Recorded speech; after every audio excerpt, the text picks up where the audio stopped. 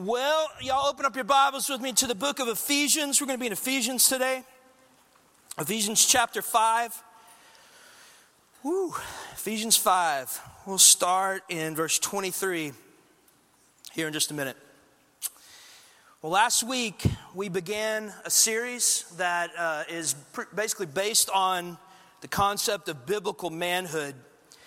And last week we talked about how as men we have been called to be leaders in the arena of the church, in our families, and in our marriages. And today, what we're going to look at is we're going to talk specifically about how God has called us to the arena of leadership in marriage.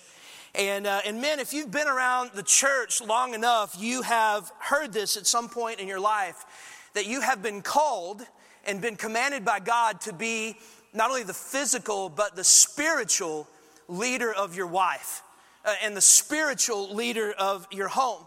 But the problem is, and I'm in this boat, is that for most of us, we don't have a clue how to do that, right? We've heard it our whole life, we don't know how to do it.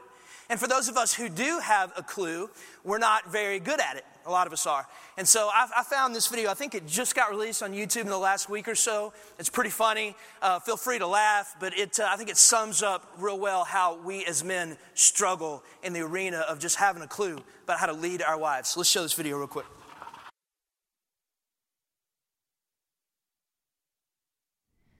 It's just, there's all this pressure, you know? And sometimes it feels like it's right up on me. And I can just feel it, like literally feel it in my head. And it's relentless. And I don't know if it's going to stop. I mean, that's the thing that scares me the most, is that I don't know if it's ever going to stop. Yeah. Well, you do have a nail in your head. It is not about the nail. Are you sure? Because, I mean, I'll bet if we got that out of there... Stop trying to fix it. No, I'm not trying to fix it. I'm just pointing out that maybe the nail is causing... You always do this. You always try to fix things when what I really need is for you to just listen. Yeah, see, I don't think that is what you need. I think what you need is to get the nail See, you're out. not even listening now. Okay, fine. I will listen. Fine. It's just... Sometimes it's like... There's this achy... I don't know what it is. And I'm not sleeping very well at all. And all my sweaters are snagged. I mean, all of them.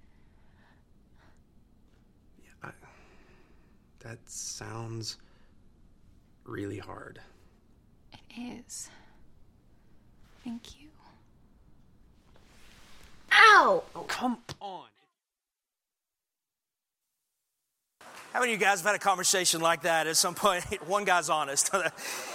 Man, you know, and the thing is, guys, is that besides the fact that women are really complicated, is that for many, it's true, and for many of us, if the veil of our private lives were kind of opened up, one of the things that would be found there is that for a lot of us, maybe you're great businessmen, you're doing really well in the profession that God has called you to. Maybe you're a great leader in whatever arena is that God's placed you outside the home. But for a lot of us, myself included, we're not great biblical leaders in our marriage. And honestly, for a long time, that was really me. I had such a passion in my early years. Jennifer and I have been married for, are we going 17, baby? All right, 17, got that right. But we're going to be married 17 years in August. And because of my passion for the church, starting the church, because of all the stuff that I was going through and trying to do in my career, that the church, my job, if you will, had become kind of like a mistress to me. And so I was pretty much putting my God-given responsibility to lead and to love my wife in the way that God's called me to on cruise control. And so about the first, and by the way, let me say this. I'm about to just jump into some just honesty here, but God's done an amazing work in our marriage. As you hear this, just know that God's changed me in a lot of ways. Our marriage over the last few years has been as good as it's ever been, and it's awesome. But for the first 11 years of our marriage, I just stunk at this thing that I'm talking about today. But the problem is that I thought I was doing great. Jennifer and I, first 11 years or so, rarely argued. She is not the kind of girl that complains. She's not a complainer. And so I just thought, well, we're not really arguing, so I thought we were doing awesome. And she has a very strong walk with Jesus. And so she was kind of out doing her own thing with Jesus. I was kind of doing my thing with Jesus, and she seemed to be doing okay. And so we kind of did our own thing. I thought everything was great. If you'd have come up and asked me, Matt, how are you doing as a husband about your tent? I said, man, I'm a rock star. I'm knocking this thing out of the park, because everything was just kind of going along, I thought, smoothly. One day she came up to me, and I don't remember what spurred it on, but she started crying. She sat down and she said, we need to talk. And she looked at me, and I'll never forget what she said. She said, Matt, I want you to know that I would never leave you. She goes, I'd never leave you. I'm never going to leave you. She said, I would never cheat on you, ever.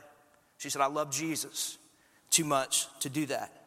She goes, I want you to know that I'm not doing okay. She goes, I'm not okay in this marriage. I don't feel like we're doing okay. And then I was confused at that point, because I thought I was doing great. Thought I was this amazing husband. Like this wife sitting on the bed crying, going, I'm not okay in this marriage. I asked her, what do you mean? What are you talking about? And these are some of the things she said to me. And the day she goes, I feel like you're here with me physically. But she said, I don't feel like you're here with me emotionally. She said, I feel like you're here with me physically, but I don't feel like you're here with me spiritually. She made the statement, she goes, Matt, you feel so distant to me all the time. She said, I don't feel pursued by you. She said, when we were dating, I felt like you pursued me all the time, but now that we're married, and we've been married a while, I don't feel like you pursue me anymore. She said, I don't feel like you're interested in me as a person. She said, you're a pastor, and I feel like you're interested in everybody else's walk with Jesus, but Matt, I don't feel like you're interested in my walk with Jesus. And she told me this, I was confused, and then she told me a story that really got my attention. She talked about how, because I'm so distant, I wasn't paying attention to her, I wasn't caring for her, pursuing her, she said she was walking to the car one day, and some guy came along and just helped her with the kids. She had a kid in the carrier and a kid in a stroller, and kind of just helped her put the stuff in the car, and just said, hey, hope you have a good day. It was no big deal. And she goes, man, I didn't lust. I didn't have any inappropriate thoughts. It was no big deal. But she made the statement to me. She goes, man, I just want you to know how good it felt just to be paid attention to. And when she said that got my attention. That even though I was doing all these good things for the Lord and pursuing the kingdom and the church, I had so neglected my wife to the point that somebody could just help her in the door and it would feel good to her. Now, all this was going on, all this was happening, and about the same time, that was back when I did a lot of counseling here at the church, and I was counseling 3 or 4 different couples that were going through affairs. And typically, in this little section of time, the women were the one where they were having an affair. And they did something interesting as I was counseling them. Inevitably, at some point in time in the counseling, the woman that was having the affair would point at her husband. And all 3 of them said the exact same thing, because it caught my attention. The 3rd time it happened, they pointed at their husband and they said, you know, Matt, he's the one I really love. This is the guy that I really love. And then they would say something to the effect of, but he's just so distant. And he doesn't pursue me anymore. And I don't feel cherished by him. He's just so into his work, or he's just so into whatever hobby that he's into. He doesn't pursue me, cherish me, communicate how he feels about me. And then inevitably, the next statement out of their mouth was, but there was this guy at work who did. And one thing led to another. And in my mind, I'm sitting there, and I just had this conversation with my wife, and then I'm having this conversation with these women. And in my brain, I'm thinking, what in the world? And this is a guy who's just completely clueless. And like, what in the world is this cherishing, pursuing stuff that these women keep talking about? What is the big deal? Right? And it was the exact same time period that Jennifer and I had this conversation. I'm having these conversations with these women, that the book series Twilight was going on. Y'all remember that? Y'all remember that? If you don't worry about it. But basically, here's the thing. Twilight is the story of this girl who falls in love with a vampire, right? Now that's it. And you think no big deal? But I just looked it up. 160 million of those books have been sold. And they say that for every book that's sold, 3 people actually read it. And so if you do the math, basically every woman in America read those books. I mean, just that every woman in the whole world read the book. And everybody, at the same period of time, everybody was reading the book. Everybody was talking about this book. My wife, which is not this huge avid reader, she picks it up. She cranks him out in like 3 days. And so I'm like, that's so weird. And so I'm walking in my office one day, and there's some women that were eating lunch, and I could overhear them, and they were talking about Twilight. And I stopped. I said, stop. Y'all quit eating for just a second. I got to ask you a question. I'm like, every girl I know in the world is reading this book right now. My wife just picked them up. She read all of them in a day. I said, why do you women like this Twilight book so much? And one of the girls kind of raised her hand. Well, she didn't raise her hand, but one of them kind of spoke up, and you may speak now. That's how it works in our office. But she started explaining that, is it Edward? Is that his name, Jen? Edward? Okay, y'all know. Sorry, Edward. This is what she said. She said, Edward, Matt, is the perfect man. And I looked at her and I go, what do you mean he's a perfect man? Dude is an albino vampire. It means he's a perfect man. And this is what she said, kid you not. She said, man, he's just so into her. He just cherishes her. He just pursues her. They'll be at a dinner or something, and the waiter will try to talk to him, and he just ignores the waiter and stares at her the whole time. And so I walk out of that conversation, true story before Jesus. I walked into my office, I turned on Drudge Report or something, I was reading the news, and there was an article about Twilight. I'm like, I just heard this, I click on it, and I kid you not, this is what the article said. It said, the success of Twilight is a testament to the failure of the American marriage. The success of Twilight is a testament to the failure of the American marriage and men's inability to understand and meet the deep needs of a woman's heart. And so I've got a wife that's saying, you don't pursue me.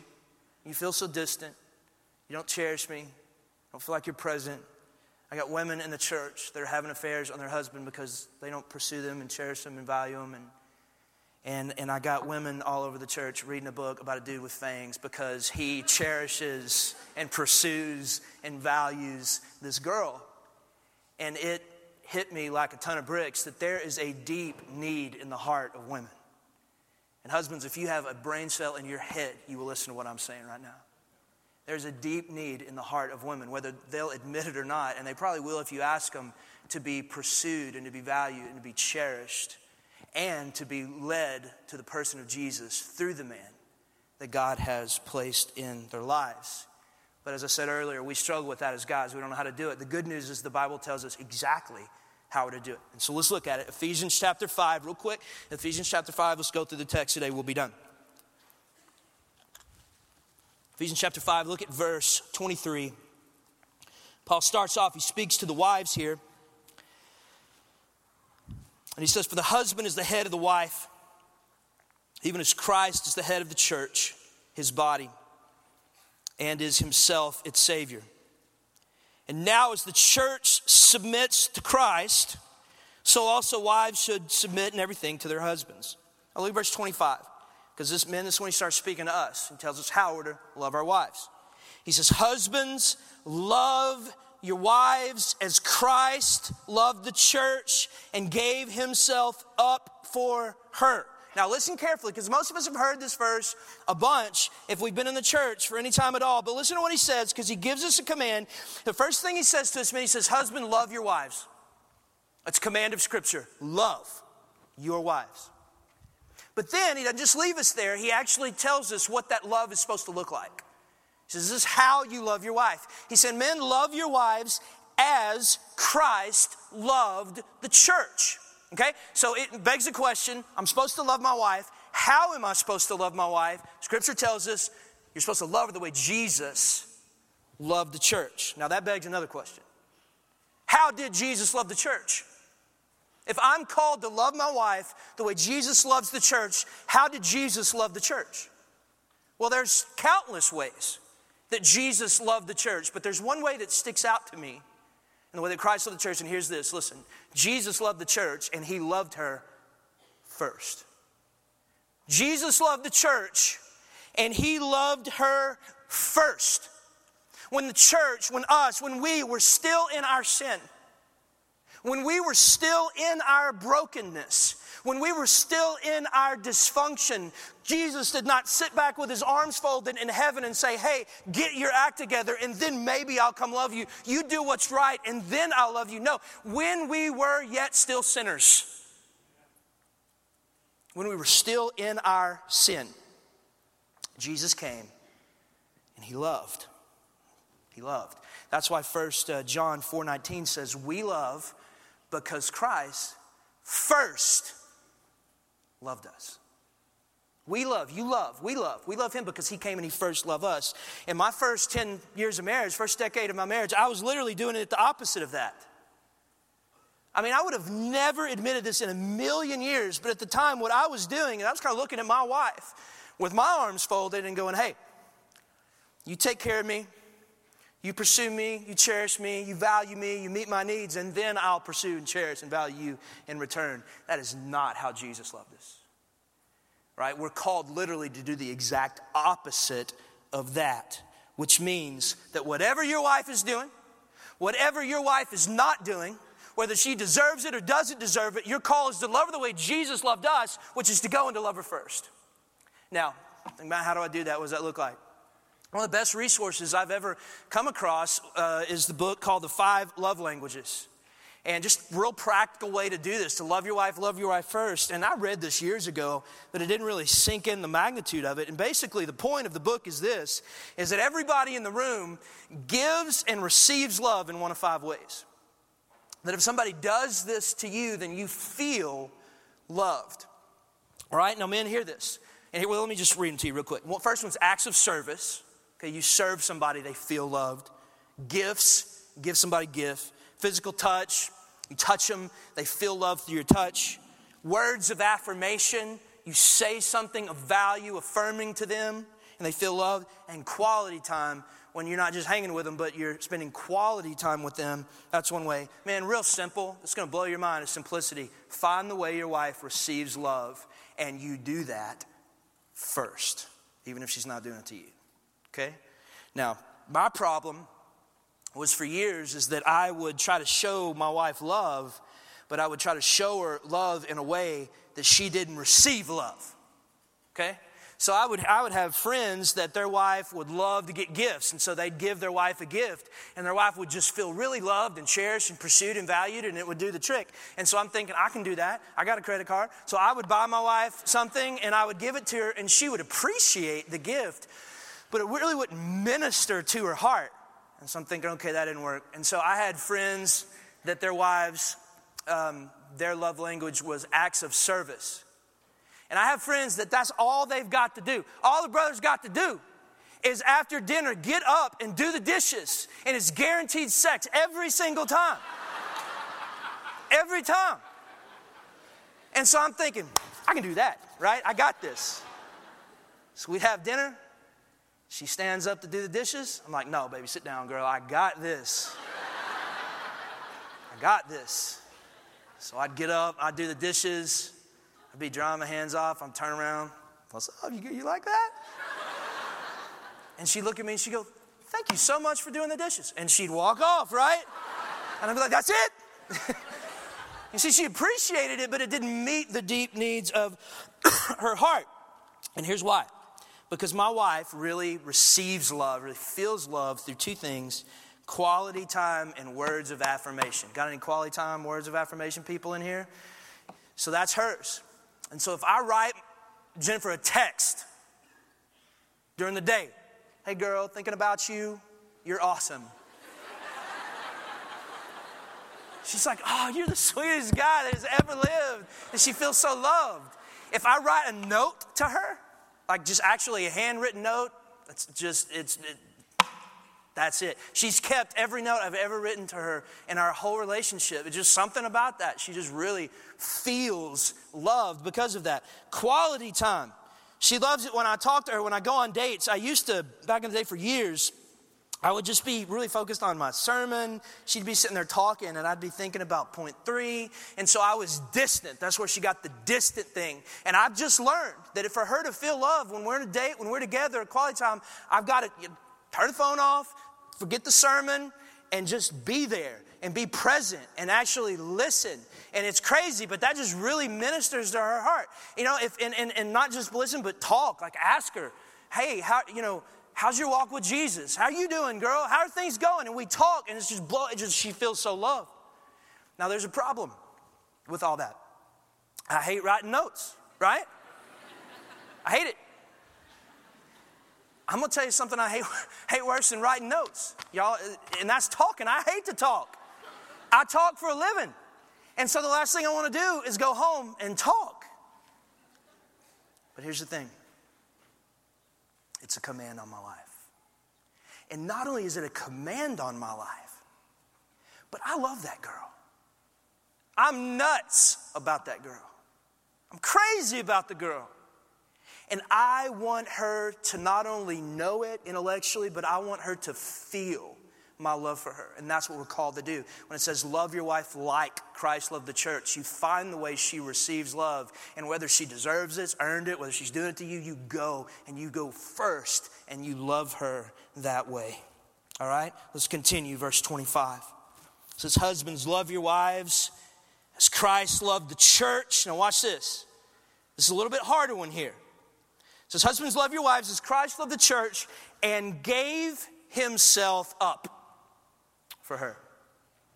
He gave himself up for her. That not only did Jesus, or rather we're called to love her the way Jesus loved the church, but we as men are called to give ourselves up for our wives. Now that's a lot harder, I think, than going and finding her love language and loving her first. It's you're giving up your rights. You're giving up your freedom in a lot of ways in order to minister to her. It's going to look differently for every man in the room. Every one of our wives has different needs. But here are 2 ways that I've had to give myself up over the years in order to minister and love her, and to love her first. One is in the area of purity. Now, not only am I a man that's called to purity because I'm his, I'm the Lord's, I belong to him, and I'm supposed to be a one-woman man because of my relationship with Jesus, but I also have made a lot of decisions over my life to do things in a certain way so that my wife feels that love, that she knows that I'm a one-woman man. And so here's some of the things I do. I don't travel alone. That's giving myself up because I'm an introvert. But I've got somebody with me all the time, but I don't want to be in the wrong situation. I can't tell you how many men over the years that I've seen throw everything away because they were on some trip and some girl hit on them. I don't travel alone. I have protective software on my computer and my phone. That's critical. Years ago, if you wanted to look at pornography, you had to get up and go somewhere and buy it. Now every vile thing you could ever imagine is in your pocket 24 hours a day, 7 days a week. Y'all can't do this, but I got this guy on my staff who's a genius, and I handed him my phone one day, and I said, Doug, you have 24 hours to get this thing where I can't look at pornography ever. And if I can do it, you're fired, all right? And so he did it, man. This thing's locked down. But I have all this stuff on there. I have a password on my television where it blocks content. She's the one with the password. She's got access to my financial stuff. She's got access to my email, my phone, my Twitter account. And you say, Matt, well, that seems a little extreme. And it's true. I've had to give up a lot for her. But you know what? Maybe it's time we got extreme. Maybe it's time we just got a little extreme in order to love our wives, because the last time I checked, Jesus was extreme in his love for us. Another area, and this is probably the hardest one for me, is I'm working on giving myself up in the area of conflict. I got a temper. I got anger issues. Got it honestly from my dad. And what I've found is this, is that Jesus as men, and this is true for women and men, but Jesus calls us to be peacemakers. And there's a verse, this is an amazing verse. Don't turn there, just watch it. 1 Peter 2:21. I want you to listen to how Jesus responds in the midst of conflict. Now think about this. If there's ever been a man that's ever been wronged, it was Jesus. Amen? This guy never did anything wrong. And so in every conflict he ever got into, he's being wronged.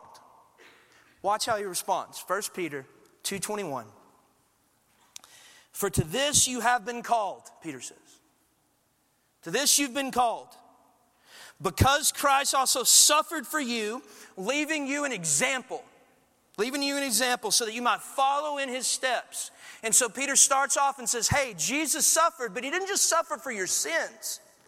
He suffered to leave you an example on how you are to suffer. That's what that just said. He goes on in verse 22. It says he committed no sin. That in the midst of his suffering, he committed no sin. That's your example. That when you're suffering, you don't sin in return. It says neither was deceit found in his mouth. In verse 23, this is the tough one. He says, when he was reviled, he did not revile in return. When Jesus was reviled, he was right. But yet he didn't revile in return. It goes on. It says, when he suffered, he did not threaten, but continued entrusting himself to him who judges justly. That's easy to say, and that's really hard to do. But it's what happens when you're giving yourself up. I remember a pastor one time years ago, Tommy Nelson. Some of you may have heard him preach. And he said something one time, and I remember when he said it, I remember thinking, that's the dumbest thing I've ever heard. He said this. He said, men, he was preaching on Song of Solomon. And he said, men, young men, when you get married, he said, you need to lose every argument you ever get into with your wife. You know, barring she's doing something heretical. You lose every argument. I remember thinking that's the dumbest thing I've ever heard. And the older I get, the more right he is. And some of you young guys think that's the dumbest thing you've ever heard. And when you're 40, you're going to go, Carter was brilliant. I started listening to that when I was 28. Means that in conflict, you take the initiative to bring peace. Why? Because you're the man God called you to lead. It means that when things like the volume of voices and the harshness of words start to escalate, you de-escalate. Why? Because you're the man God called you to lead, called you to love first. It means that as men, you don't throw the punch, you take the punch, and then after you take the punch, you turn the other cheek. Why do you do that? Because when you do, you sure do look a lot like Jesus. Here's the thing. Love your wife like Christ loved the church, which means you love her first. And then you find the areas and the ways that you need to do this for your wife, and you lay those things down for her, because that's what Jesus did. Last thing here, Ephesians 5:25, husbands, love your wives as Christ loved the church, gave himself up for her. Watch, that he might sanctify her. Why did Jesus love the church? Why did Jesus lay himself down for the church? Why as men are we called to do the same thing? The scripture says so that we might sanctify her. Wow. That we might sanctify her, having cleansed her by the washing of the water with the word, so that he might present the church to himself in splendor, without spot or wrinkle or any such thing, that she might be holy and without blemish. I don't have much time here. Let me just tell you what that verse means. What that verse means is the number one person responsible for the sanctification of your wife, men, is you. The number one person that God is looking at for the sanctification of your wife is not me. It's not Beth Moore. It's you. It's you. Okay? Now, I don't think that means you carry around a Bible all the time and, just preach at her constantly. I don't think that's what that means. But I think what it does mean is that you care about things like her prayer life. Do you know what your prayer life or your wife's prayer life is like? Do you know? Do you know if it's healthy or not? Have you asked? Have y'all prayed together? When's the last time that you took the initiative to pray with your wife? It means caring about things like your wife's devotional life. And guys, I say this stuff, I'm not good at it, but I'm trying by the power of the Spirit to be a good husband in this way, to be not just the guy that says, hey, Jen, come sit on the front row and listen to me preach, but actually be a pastor to her in my home. But caring about her devotional life, do you know what she's studying right now? Do you know if she's studying right now? It means caring about things like her spiritual gift. Do you know what your wife's spiritual gift is? And more importantly, not do you know what your wife's spiritual gift is, but do you know if she's getting the opportunity to utilize her spiritual gift and be used by the Spirit of God? Man, this is the kind of stuff that we're called to do, right? And the reason that we're called to do this is not only the Scripture says we're presenting our wives before the Lord one day, all right? But because so many of our wives right now, I shared this last week, so many of our wives right now, men, they're spiritual widows. We're with them physically, but spiritually, they're all by themselves. They're all alone. And the Scripture very clearly calls us to love them the way that Christ loved the church, give ourselves up for them in verse 26, that He might sanctify her. It's so spiritually critical that you engage in her walk with Jesus. And not only is it for her spiritual good, but I'm telling you, men, there is not a woman in this world, there's not a woman in this world who's in Christ Jesus that doesn't long for a man to lead her spiritually, right? If you'd asked me 10 years ago, 15 years ago, what my goals were in life, if I was honest with you, I think they would have had a lot more to do with the church, my career, if you will. The things I wanted to accomplish through the work that God had called me to. But as I stand here today as a guy who's a couple months away from turning 40, which sounds really old to me, these are my two goals in life right now, and I mean this. Number one goal, not necessarily in this order, but here's my first one. Well, my kids are standing over my casket. And God willing, they will. Because I stood beside my father as he looked down at his father. One of my goals is that they stand and look at me at the end of my days, that they would be able to look at me and say, that was a man of God.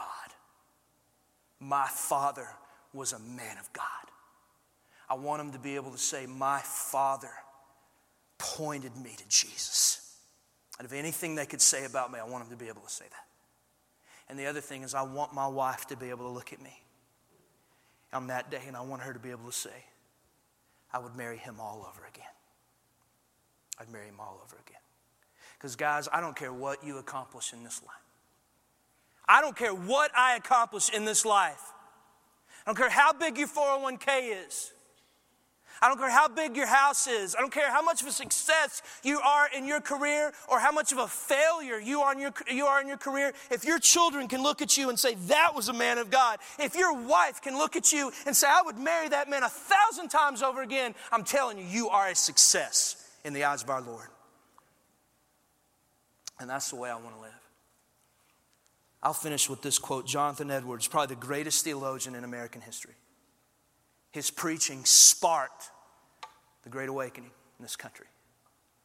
I mean, if there's anybody that we could point at and say, this guy was a success, this guy was used by God, it would be Jonathan Edwards. But one of the things that you know about him, if you spend any time studying, is not only was this guy a great pastor, but this guy was probably a better husband. He was probably a better father. And when he died, his wife wrote a letter to his daughter. Right after Jonathan Edwards' death, she wrote to her daughter and said this.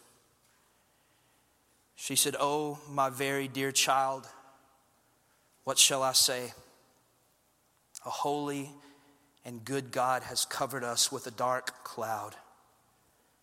Oh, that we may all kiss the rod and lay our hands on our mouths, for the Lord has done it.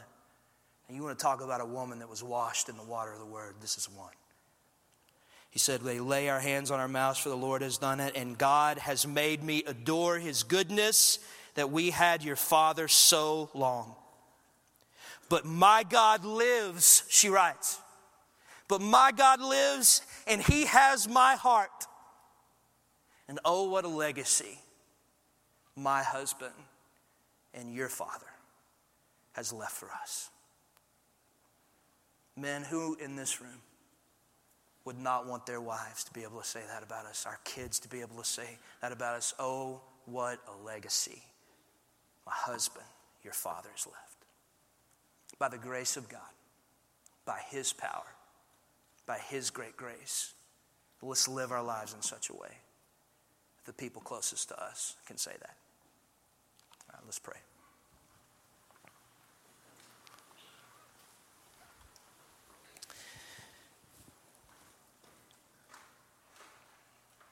Father, we come before you today. I doubt seriously there's a man in this room, including myself, that doesn't need to repent. And Father, I just pray by your Spirit that we wouldn't leave this place with the notion that we need to go out and we need to do better, Lord, but that we would come to the cross right now and on our knees come before you and just ask you to come and do a work in us and change us, and because Jesus is the only hope we have. And Lord, we realize we're not playing games here. This is not just some optional thing for us, but as men who are in Christ, we're called to it, we're commanded to it. So I pray we would do it for you, and I pray we'd do it for our wives and our families, that they would walk through this life as men, or rather as women and children that are loved and pointed to you by the man you put in their lives. I ask that not for our glory, but I ask it for yours. So I pray you would do it. In Jesus' name, amen.